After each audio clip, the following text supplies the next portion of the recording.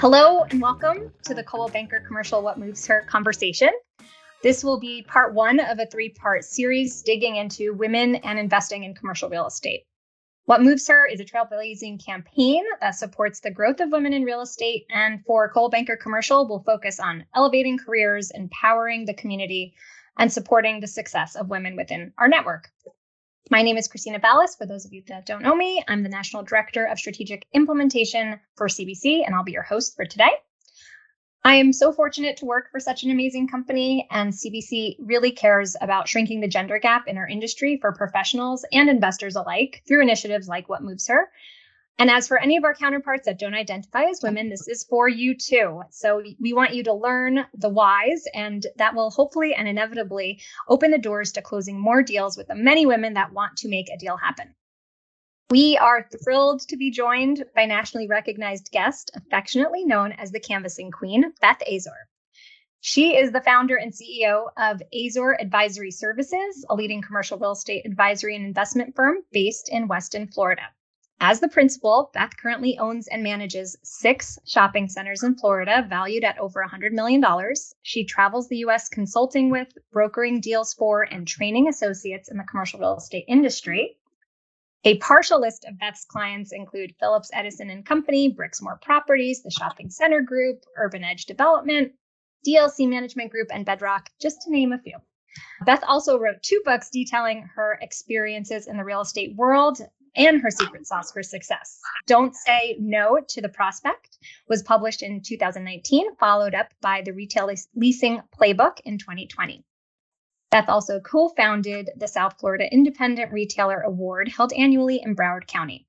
She is a graduate of FSU, is a former foundation trustee, and is past chairwoman of the board and founder of the FSU Real Estate Foundation. Beth is a past president of the board of directors of Hope Outreach Centers in Davie, Florida, and co-founder of 100 Plus Women Who Care in South Florida. Well, if those credentials aren't enough, I can't wait for you to hear our conversation. She is here with us today to talk about the differences in investment style and risk-taking in women, with specific attention to their commercial real estate space. So welcome, Beth. Thank you so much for joining us. Thank you, Christina. I'm very happy to be here. Anytime we can talk about women investing, and guys, I see we have 1 or 2 gentlemen here. We all need to be investing more. Absolutely. So before we kick off into why and the differences that some of the genders have in investment style, I want to talk about your career and just talk about how did you get into commercial real estate, and just talk a little bit about that. Well, I was chatting with Robin before we got on. I think we all kind of just fell in it. I mean, my parents were in residential, and at 18, when you have a family in residential, you get your license. So I got my license, and I did residential all through college summers. And I graduated with a degree in English literature and public relations. So I went to work for a not-for-profit, making a whopping $11,000 a year in 1983. So I did real estate on the weekends.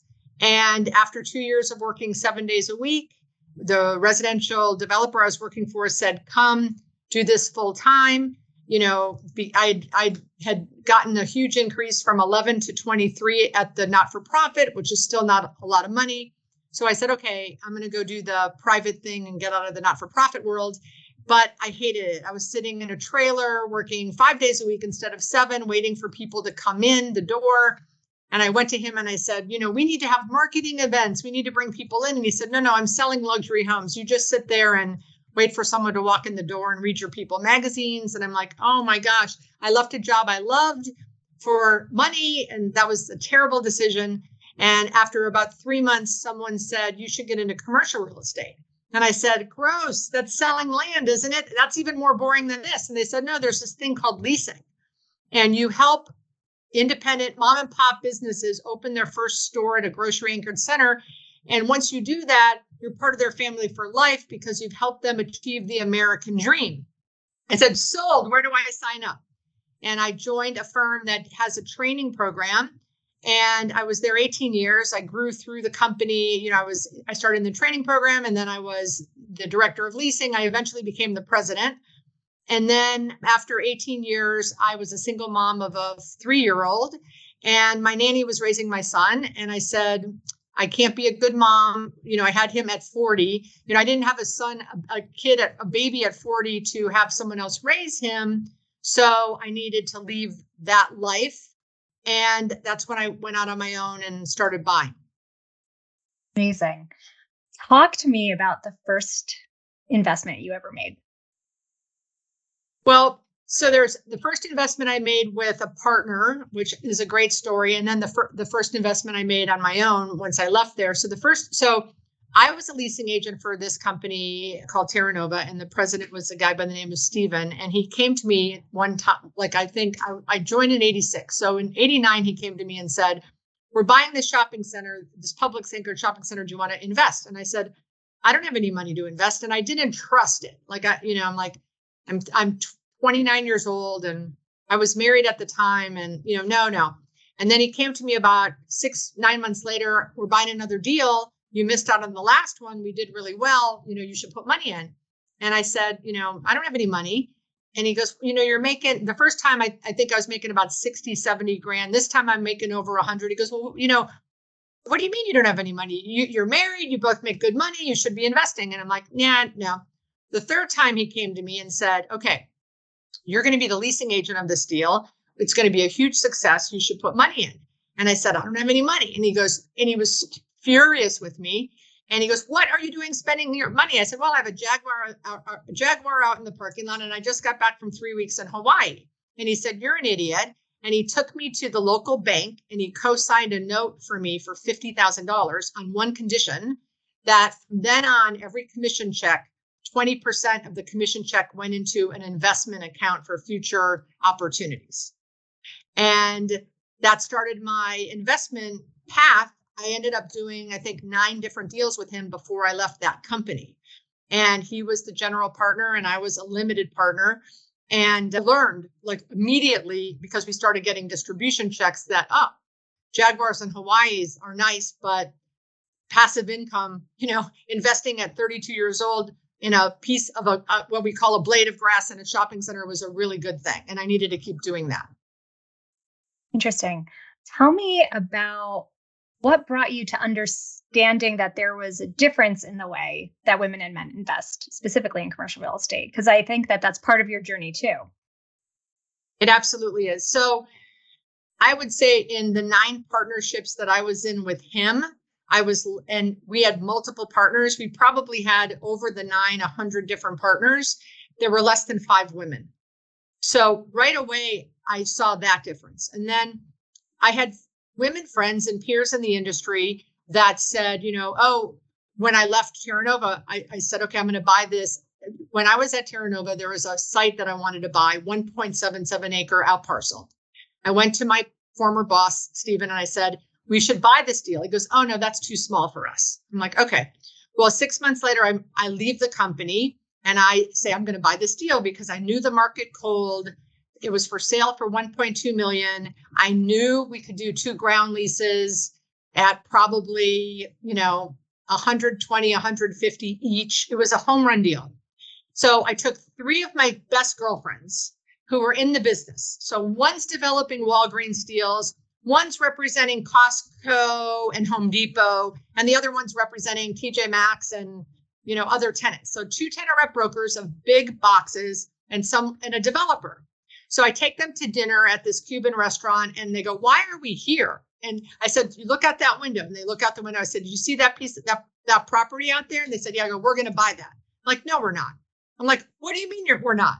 It's 1.2. I'm going to get 10 friends, 100 grand each, or 20 friends at 50 grand each. This is a great deal. We need to buy it. And they're like, no. And they're in the business. And this is my frustration is we have this intelligence that we know. And I said, and so it was very frustrating. I said, okay, well, I'm going to go buy it. If you guys don't want to buy it, whatever, I get it. And I went and got my first 5 investors, all men. And then those 3 came in, but women didn't do it. It's like, I was watching the Emmys last night and they were talking about minorities being in television characters, and the women were saying, or the minorities were saying, if you can't see it, you don't think you can be it. and about television and being, portrayed as characters if you're a minority or Asian or so that was, I think the thing is they didn't see other women doing it. Therefore, they just couldn't see themselves doing it. So, and so over the years, now that I'm on my own and I've now bought, I sold a deal last week. So now I'm down to 5 deals. But as I've bought and sold shopping centers and retail properties, women have come up to me all the time. I want to do what you do. How do I do what you do? And then when I find a deal, I send it to them and they don't step up. And I'm okay with that. I'm not going to, I will raise the money for the deals, but I started to get frustrated by that. And I said, why aren't women investing? And I started to do surveys. And there are 4 things that came back. 1, it's too risky. 2, it's too complicated. 3, fear. And 4, math. So, and the 5th one is someone has told me that it was too risky or too complicated. I go, who told you that? Like, what gender was that person that told you that? So I said, I'm going to do something to take the mystery out of the complication, the fear, the math, and try to start this mission of getting women to invest because look, talk about complicated. I don't know about anyone here, but I lost 80% of my Netflix stock a month ago. That's complicated and risky. The stock market is not complicated and not risky. So those are the reasons that they don't see anyone else doing it in their peer group. So if you can't see it, you can't be it. And then people say it's too risky, it's too complicated, and then they internalize that the math is too hard.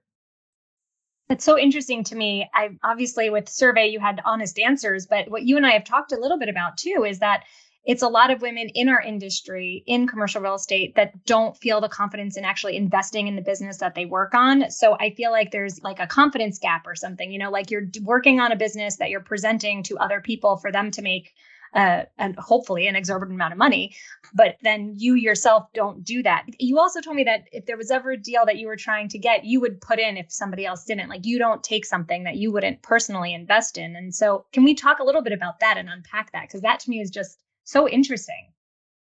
So we've had success, which I'm very proud of. Most of the success has been because of the market knowledge. So all my 5 and the one that I just sold, we're all within 10 minutes of each other. So, and within 10 minutes of my house. So who knows these markets better than me? Not too many people. So when I have gone to raise family and friends money, you can't ask me a question about the market that I don't know the answer to. It's because I live, breathe, my kids went to school, we go to church in the market. Now, I am for the first time ever probably going to be buying something in Cleveland, Ohio, but I just spent the last 18 months there on a project, so I know Cleveland, Ohio. But I've had partners say, let's go do that deal, and you don't have to put any money in. And I'm like, no, I put money in all my deals, whether it's $100,000 or more or less. I want to be able to put money in because I think it's important that we all do that. We're all a part of it or a piece of it. So the one thing that I think would be interesting to talk through too is sometimes for people that are just starting out and thinking about their first deal, maybe $100,000 seems really scary. But I know that you've had conversations with the lending community and where there's a disparity there, as well as like women not understanding that you can go to a bank to get a loan to invest in commercial real estate. So can you talk to me about that path that you went on? Because that to me is so interesting. Yes. And look, I just talked to someone 3 weeks ago who's putting an out parcel under contract and it's $350. And they're a leasing person. It's an empty KFC, Kentucky Fried Chicken. They have a tenant in their pocket. They can get a loan. They can get the LOI signed before they have to close on the property. They can get 50% and they're going in with 3 friends. So it's like $350. They're going to get 3 friends at $50,000. She's got a tenant in her pocket. She's got a loan for the 50%, but she can refi out of that once that tenant is in and open. So there are deals, and this is a much smaller market than South Florida, but there are deals out there that are smaller, and you don't have to do deals all on your own. You can, like, my first deal, I think 15 partners. I'm not shy. It doesn't, I didn't have 1.2 million. I put in on that deal, I think 100, and then got partners and friends. But the lending situation, so this was last year. So the first women's summit that I did, Women's Investment Summit, was online during COVID. It was great, but I wanted to do it in person. So last year, we're getting ready to do it. We're 3 weeks out, Christina, and I have sold 27 tickets, and I am about to lose my shirt. And my assistant's like, we need to cancel this. And, there aren't women that care about this. And I'm like, there are women that care about this. I don't want to lose my shirt. But I have this lender call this afternoon. So 3 lenders who are going to speak at the conference. I'm just going to go ahead and have this call, and then we'll make the call tomorrow if we're going to cancel the event. Okay. So I have one woman that's with Principal Mutual Life that's been lending for 36 years. Another woman that was with a local community bank in South Florida for 25 years. And then a mortgage broker that's been in the business 5 years. So we're doing the prep call. I'm like, okay, I'm going to start the call with this question. How many women have you lent to that were not part of a family-owned portfolio, like a daughter, a sister, a brother, there's an inheritance, or a spouse of a husband that's investing? And the Principal Mutual Life woman said in 36 years, she's seen that person, that makeup of that woman, less than 1%. The community bank woman said less than 5 women in 25 years. And the mortgage broker said, not one yet. And that's when I made the decision that I don't care if I lose my shirt, we're going to have this conference because it needs to start with 1. And we ended up selling, we had 101 women there, which was great. We broke even, which was my goal. So, but when I heard that, and then when I reiterated it that day at the conference with 100 women in the room, that's just awful. That stat is awful. Why do you think that that's the case? Is it the risk that prohibits them? Is it just the knowledge of not knowing where to start? I think for me, for what I hear sometimes is just not even knowing where to start, even though, we're in the business. It's just how do you even start trying to put your finances together? And where is step 1? So I think step 1 is to tell everyone that that you want to invest. Because if you tell me I want to invest, okay, I used to walk around with my phone and I'd have an Evernote. And every time someone would say, I want to invest in your next deal, I put their name in my Evernote list so that when I had the next deal, I would send it out. Like I said, and most of the people that said they wanted to invest wouldn't respond, and that's okay. And I've done people's investments. Like I had 3 leasing agents because I started this with wanting leasing agents to invest. And then I realized that women weren't investing at all. And so I flipped it to women. But I've had people put in as low as 5 or 10,000 into deals, which is, if you're a leasing agent and you're making $100,000, you should be able to do that. But I think that the important thing is to tell people in your circle that, and maybe people that do it, or just keep asking, or because we're all in the business. You definitely know someone that's buying something, and you probably know someone that's syndicating something. And just to make sure that you say, I'm interested, and then putting the word out. That's, I think, where you start, because for me, starting as an LP, with that person, my boss who co-signed the note, which I'm very grateful for that happened, I was able to then be a limited partner on 9 deals.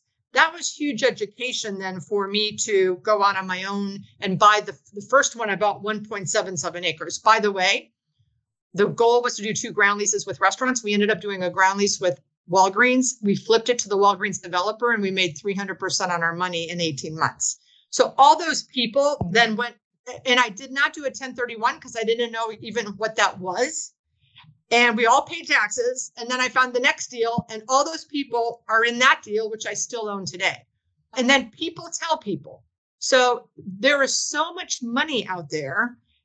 So people say to me all the time, oh, I know the number one reason women don't invest. They don't have money. I go, that's not true. Women have money. Women know how to get money, but they're just scared. So the reason I have the summit is I interview people on stage that have done it. You know, the first year I had a woman that just bought her first shopping center. I go, how scared were you? She goes, I was super scared, but now I have the second one under contract. So, and there's so many people to help.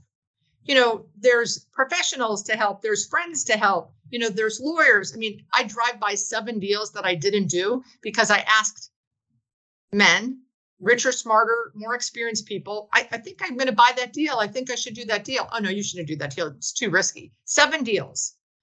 I don't listen to anyone anymore. I don't ask anyone any advice. If I do it, if it's my gut, if I have the market knowledge, I'm going to do it. And if it's on me, it's on me. But driving by those 7 deals, and my girlfriend says, stop looking back. But that fuels me to know that I was right, because they've all been built or developed or sold with what I thought would be great with much larger companies than me. So that just, what it does is it solidifies that my instinct was right, but now I don't have to ask anyone else's opinion. Why did you feel like you had to ask opinions before? Fear, probably fear, right? Like, oh my gosh, this is a lot of money. I'm going to sign on a note. I'm going to put 300,000 instead of 100. What do you think? I don't do that. So, but back to start, tell everyone you want to invest, and then whatever asset class you're in.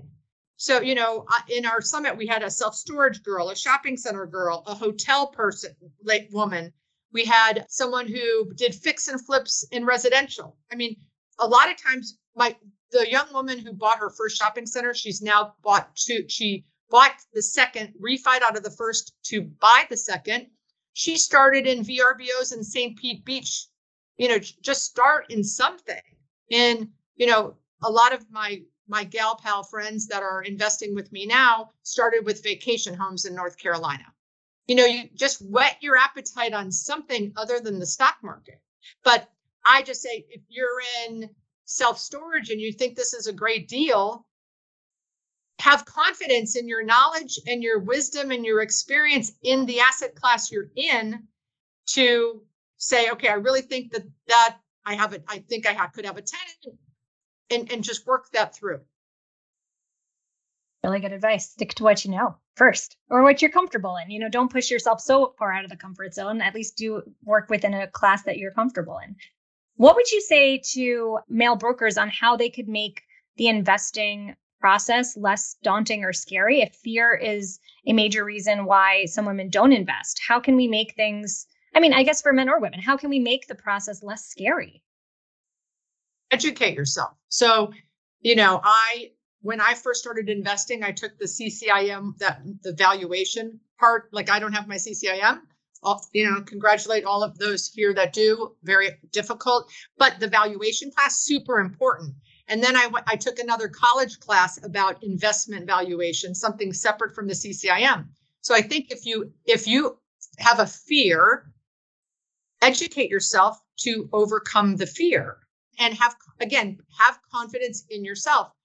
I don't think that we should tell the men of the world, oh, you should help women. You know, no, we can do it ourselves. We can do it ourselves. We are smart enough. Yes. There's a lot of women that are really good at math. I'm not good at math, so I'm always educating myself on math.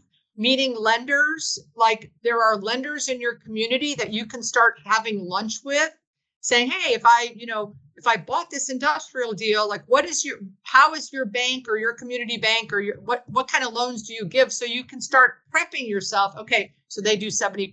I need 30% of equity.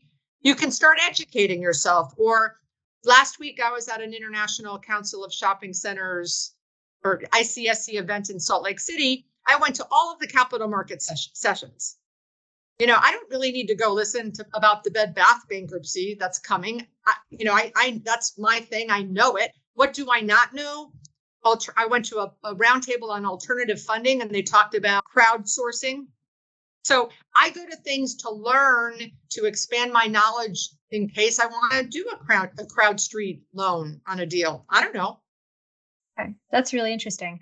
Speaking of that, actually, I think we have a question from the audience. Denise, is that you? I think I see that you typed in something. So do you need a securities license to do deals with so many partners? I think is what she typed. But if I got that wrong, just take yourself off mute, Denise.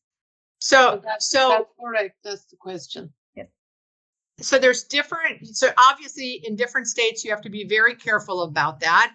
And I work with a partnership attorney and a contracts lawyer. So when the syndications, when you're accepting income or investments from non-accredited people, you risk getting in trouble and needing a license to do that. So I always make sure that I'm getting my investments from accredited individuals, and that is a certain income level, a certain net worth, and a certain annual salary.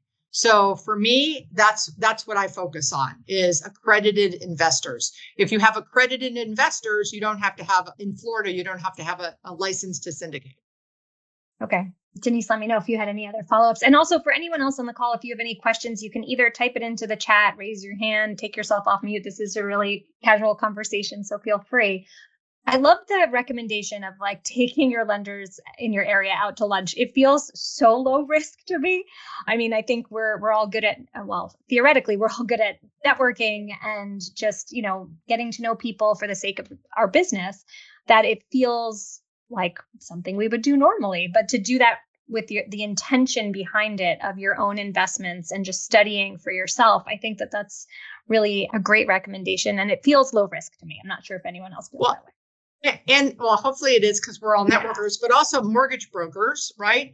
There is not a shortage of money from either the banks or other sources of loans, of lenders. So saying, hey, I might be getting into doing investments in 2023. I'm just curious they're going, oh yeah, we're going to have coffee with you. Like if you're a potential, you're a rock star in what you do, you're, the top office broker or investment sale broker in your market, they're going to realize that, and they're going to want to tell you what their programs. Now, their programs can change from today till 23 when you're ready.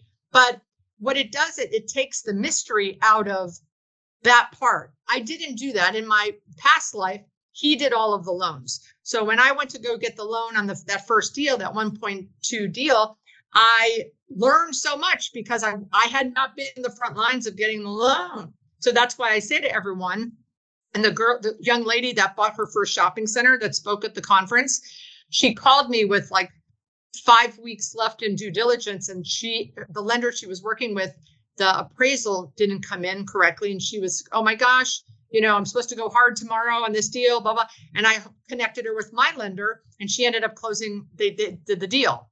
So again, the more that when you start investing, you start meeting other people that are investing, and then you create another circle of peers that you can get referrals from lenders and other business vendors that you may need. For me, I mean, full disclosure for the group listening, I have not yet invested in commercial real estate for a lot of those reasons. But, going through and meeting Marissa Limshako at Otso and like being part of that community of women that are really supportive in the commercial real estate space, we really actively, and I'm so thankful to have that vehicle, like talk about why aren't they'll just ask me straight up, why haven't you invested yet? Like what? So to have a group, for me, I feel very supported in a group of women talking about this, but it holds me accountable to achieving my goals. And so I find that very empowering, but it's just nice to have a community of people that are pushing you towards thinking a little bit differently, but not that differently, because it's what we do every day. So like that to me is always like such a conundrum in my own mind. I sit in these meetings all the time, and then I'm a little nervous. So I understand. And the other thing that can help you with the nerves, like invest less, right? So if you're thinking, like I've had people call me and say, I'm going to give you $100,000 on that deal. I'm like, $100,000. So if I lose that $100,000, how materially will it change your life? Really material. Okay, then just give me 25, because I don't want the pressure. And it's as risky as the Netflix stock. I mean, I can have the plan and I can tell you what I'm going to do, and I can show you, my past successes, but that doesn't mean that something could happen like the global financial crisis or COVID. And then, it is risky, but so is the stock market. Give me an example of an investment that's not risky, I guess bonds, and then you make no money. So I think that reducing the risk with both the amount of money you're investing and by doing it with someone that has a track record versus doesn't have a track record. Absolutely. Those are great advice to try and get over that risk aversion. So, okay. So to get over the fear, we have educate yourself. To get over the risk aversion, it's maybe don't take as big of a risk or dabble with your risk level.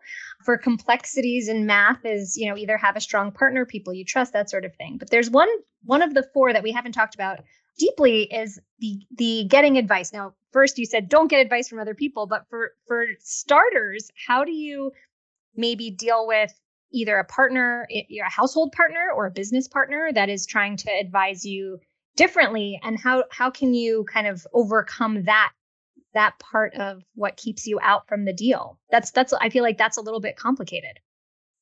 Well, for sure it is, especially with a household partner, for sure. So I'm single, so I can't, if I had a household partner and they were discouraging me from making an investment, my relationship's more important than that. So I'm going to probably, Sure, for the sake of the happiness of my personal life, if this person felt strongly, but I would try to prove the case. Look, I know this person. This is the track record of this person. This is the deal. Let's go see the deal. Let me show you the deal, because most of the time our household partners are not in our industry. So they're like, what are you talking about, right? But for example, like the KFC story where they've got this empty KFC, vacant KFC, and this person reps fast casual tenants, has one that will take it. I mean, I think in that scenario, it's not a home run, but it's a very good deal. And my guess is if you laid out the facts, the partner would say, that's a good deal. Let's go ahead. Especially if you said, let's not do the 50,000. Let's just give 25,000. Sure. So maybe the overcoming some of those others all kind of can overcome each one of those four instances. Denise had another question. How do you vet the people you're investing with? Oh, that's interesting. Not just convincing people to invest, but then how do you decide you want them to invest with you? So I think, does she mean, how do you determine like if I should invest with Beth, or how does Beth determine if I should let Christina in? So I was just thinking, let's say somebody come to you saying that, hey, do you want to invest in this project and blah, blah, but you barely know that person. How do you trust that person and you go in? I mean, you said that at the beginning, you didn't even trust your boss, Right. I would not invest with someone I didn't know. That's me personally. So I've invested. So there's a very successful industrial broker in South Florida who I love, who's a rock star. And he reached out to me and said, hey, I'm buying a warehouse deal in Tampa. Are you interested? I said, yes, because I know his work ethic. I know his success. I think if he sees a deal in Tampa, so I put 50,000 in an industrial deal based on him, not even the deal. I mean, he showed me the deal. It makes sense, but I'm going on his recommendation based on his 20 years in the market. So I wouldn't invest with someone that I didn't know. But if the same thing, I've invested with a lot of different people. I know all of them. So if a stranger came to me and said, if a friend of mine said, hey, I've invested with this person and I'm getting the returns that they said, maybe I would invest. But, you have to be very careful because of, all of the craziness that we've all had, that we've seen on the headlines of the newspapers. Sure. So it's safer to do it on your own than invest with a stranger. So I would say, instead of investing with a stranger, try to find a small deal that you could do in your asset class with people together, like me and my 4 girlfriends or 3 girlfriends. And then they said, no, we're not doing it. And then, of course, they came in. They came in after I got 5 guys in it. And, we laugh about this to this day. That's interesting. I think that's good for people to hear that our brokers in their markets, like, just be that. I mean, it's almost common sense, right? But be that trusted advisor. But like, it's really, that's why we're in all of our communities so deeply, is that you have to be that trusted person on the receiving end of that. So I think it's important to treat your own investments the same way you would hope somebody treats you in your market. I mean, I'm like, I've invested, like I said, this industrial guy in Tampa. There's a woman I met through my summit who attended the summit, who is buying multifamily in Little Havana, Miami. I've invested twice with her. I invested with a woman who buys hotels. Now I've vetted all of these people. Like, I've met them. I've watched them for months before I gave them money. So I didn't know those people. 3 of them, I didn't know them 5 years ago, but I've learned about them. Then I've met them in person. Then I've followed them, and then I invested with them. Sure. That makes perfect sense. Kim Eiler, hey, Kim, thanks for joining us, has a question. She says, are there groups known of women who have projects to invest in around the country? If you, as an investor, are not located in a market that has availability to invest, or you want to expand outside of your market? I don't know of women. I think there are women like funds or deals. I don't know personally of any. I can tell you that what I'm very proud of is the woman that I invested in the Little Havana multifamily project. She spoke at our last summit, which was in April. She just bought another multifamily, like 9-unit deal in Little Havana, the same market. So now she has like 6 of them, which I love. I love that. This last one she did, I think she has 13 partners, all women. 7 of them she met at the summit. Oh, wow. So, and I love that, because what I want the summit to be is show people on stage that have done it. And then whether you make, like for me, I found her, which means I found a deal that I could invest in her, and she found investors. Now, they probably, most of them invested with her because I've invested with her and they know me. And I've given her $25,000 in both of her properties. They're small deals, like $700,000. She got a loan for half on both. So I hope she does well, because those 7 people probably did it because I said I've invested with her.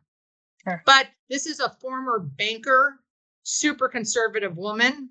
And down here in South Florida, multifamily is hot, hot, hot. And I love heritage cities like Little Havana, because I believe that heritage cities will be around. I don't think they will be turned. I think they'll help with those traditions and those heritages and stay the way they are, and be more tourist destinations. So I like those markets. Oh, interesting. I love that. 13, she said 13 women all together in one deal. All women. So I'm going to do a case study with her that she did I think it's the only all women investment that I'm aware of. And I'm glad that she met 7 of them through me. Yeah, that's really incredible. Talk to me about the summit a little bit. So you started the summit during COVID. Last year was your one with 100. So tell me about like the progress we heard a little bit of why you started the summit, but then just tell me like how it's evolving. So I started it because people kept saying, how are you doing it? How are you doing this? Mm. And I said, this is how. But I said that so many times. I'm like, okay, I need to figure out how can we help a large group of women. So I was going to do it in person, and then COVID killed that. And so then we turned it into virtual. And I did this, the agenda was the same. I interviewed women who had done it. It was very important for me, whether it was 1 shopping center or 2 hotels or 32 townhomes. I just wanted to have women that people could. So we did it virtually. I interviewed the women. Then we did breakout rooms where the women could ask questions in the asset class that was important to them. So that was online. And then last year we did it in person, had 102. Same thing. I interviewed the women like fireside chats. And then we broke out into roundtables. What we learned from the one in person. And then the next day I did a bus tour because it was in South Florida. We did day 2 and I put everyone on a bus and we drove. That was like a VIP day. So we had about 50, half of the group. And I drove them to all 6 of my assets. And I gave them a handout that said, this is why I bought it. This is how I bought it. This is how I financed it. This is what we've done since. So they got it. They were able to walk, sit, look at a shopping center and have the inside of my brain of when we bought it, when am I going to sell it, if I'm going to sell it, all that. But they really like the deep dive in their asset class of choice. So this year, what we're doing is I'm doing the same. We're interviewing, I think, 7 or 8 women. It's going to be in Orlando.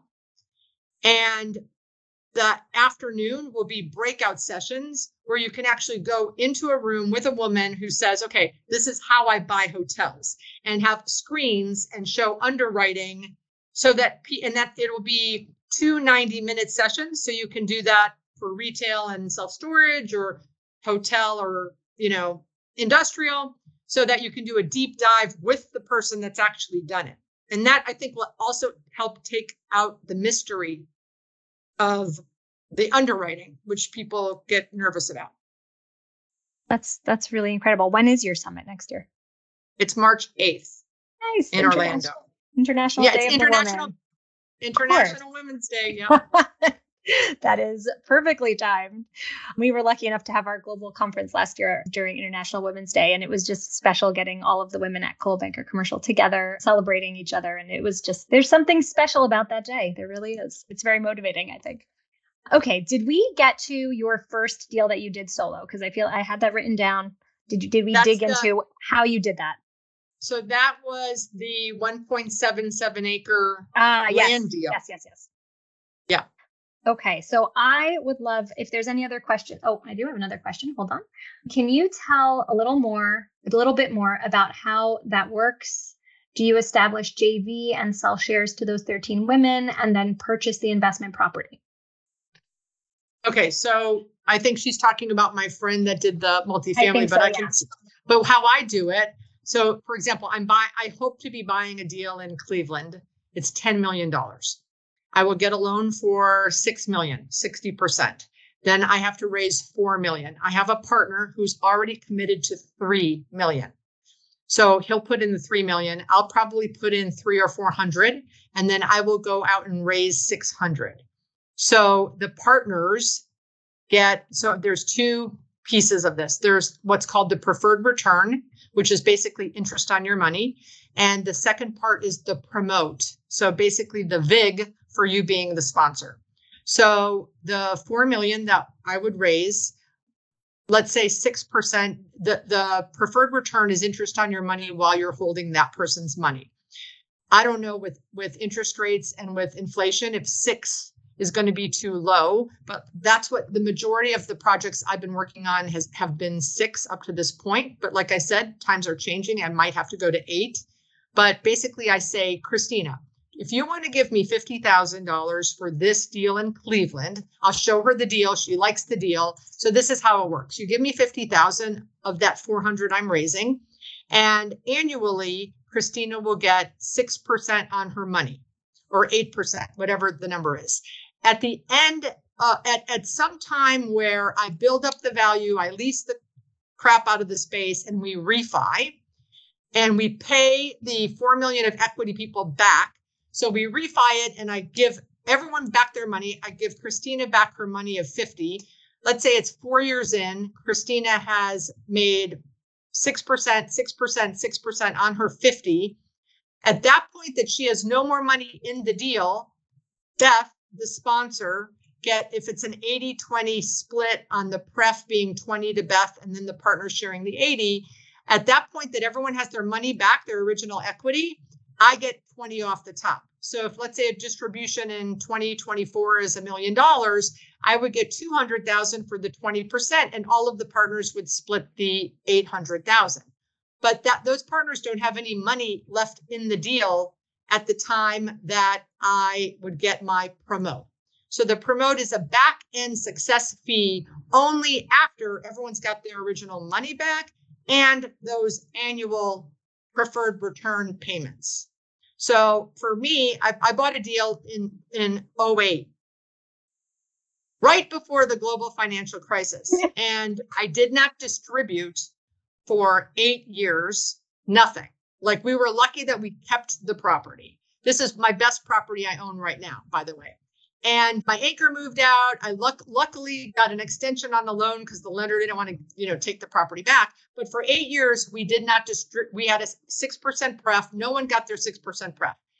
Then the property got healthy. I signed a lease with United Health. They backed out of the deal, and I got a payment of $1 million from United Health.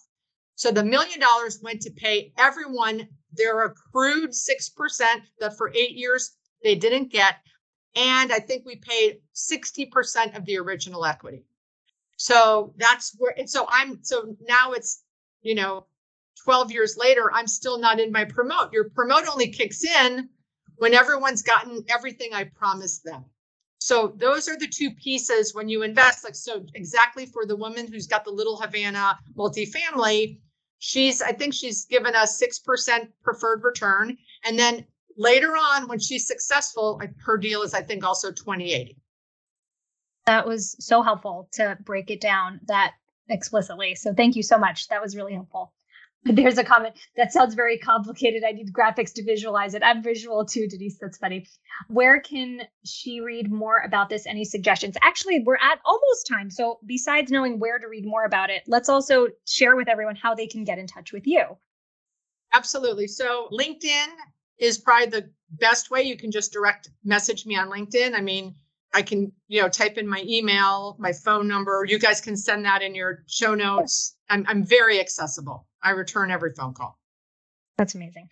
Thank you. And so much. I will tell you that the promote and pref thing used to trip me up until I did it enough to where it's not hard. You can do it, but it does sound complicated, but it's really not. Well, and that hits one of your 4 reasons why people don't necessarily do this, is the complexity is, it stresses people out. Well, Beth, I wanted to say thank you so much unless anybody has any other questions, I wanted to say thank you so much for joining us. I think it was so helpful to have a really open dialogue about women and investing and kind of your path and how we can kind of demystify and make it less scary, but also just make it more attainable for people in the business to invest the business that they work in. If you found this conversation interesting or helpful, please mark your calendars for part 2 of this 3-part series. It'll be on October 13th at 12 p.m. Eastern. And don't forget to join the What Moves Her movement by going to womenofcbc.com and click on, if you scroll to the bottom, there's a section that says Stay Involved to fill out a form to stay connected. If not, just private message me on LinkedIn. I'll make sure I get you to the right links. But any closing thoughts? If our listeners had one thing to do or one thing to remember, what would you leave them with? Invest. Start small, but just do it.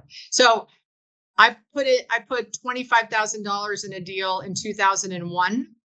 I got to be part of the general partner because I was the president of the company and he gave me part of the GP piece. It was a property we bought for $4.5 million. I put in $25,000. So the equity was half of that. It just was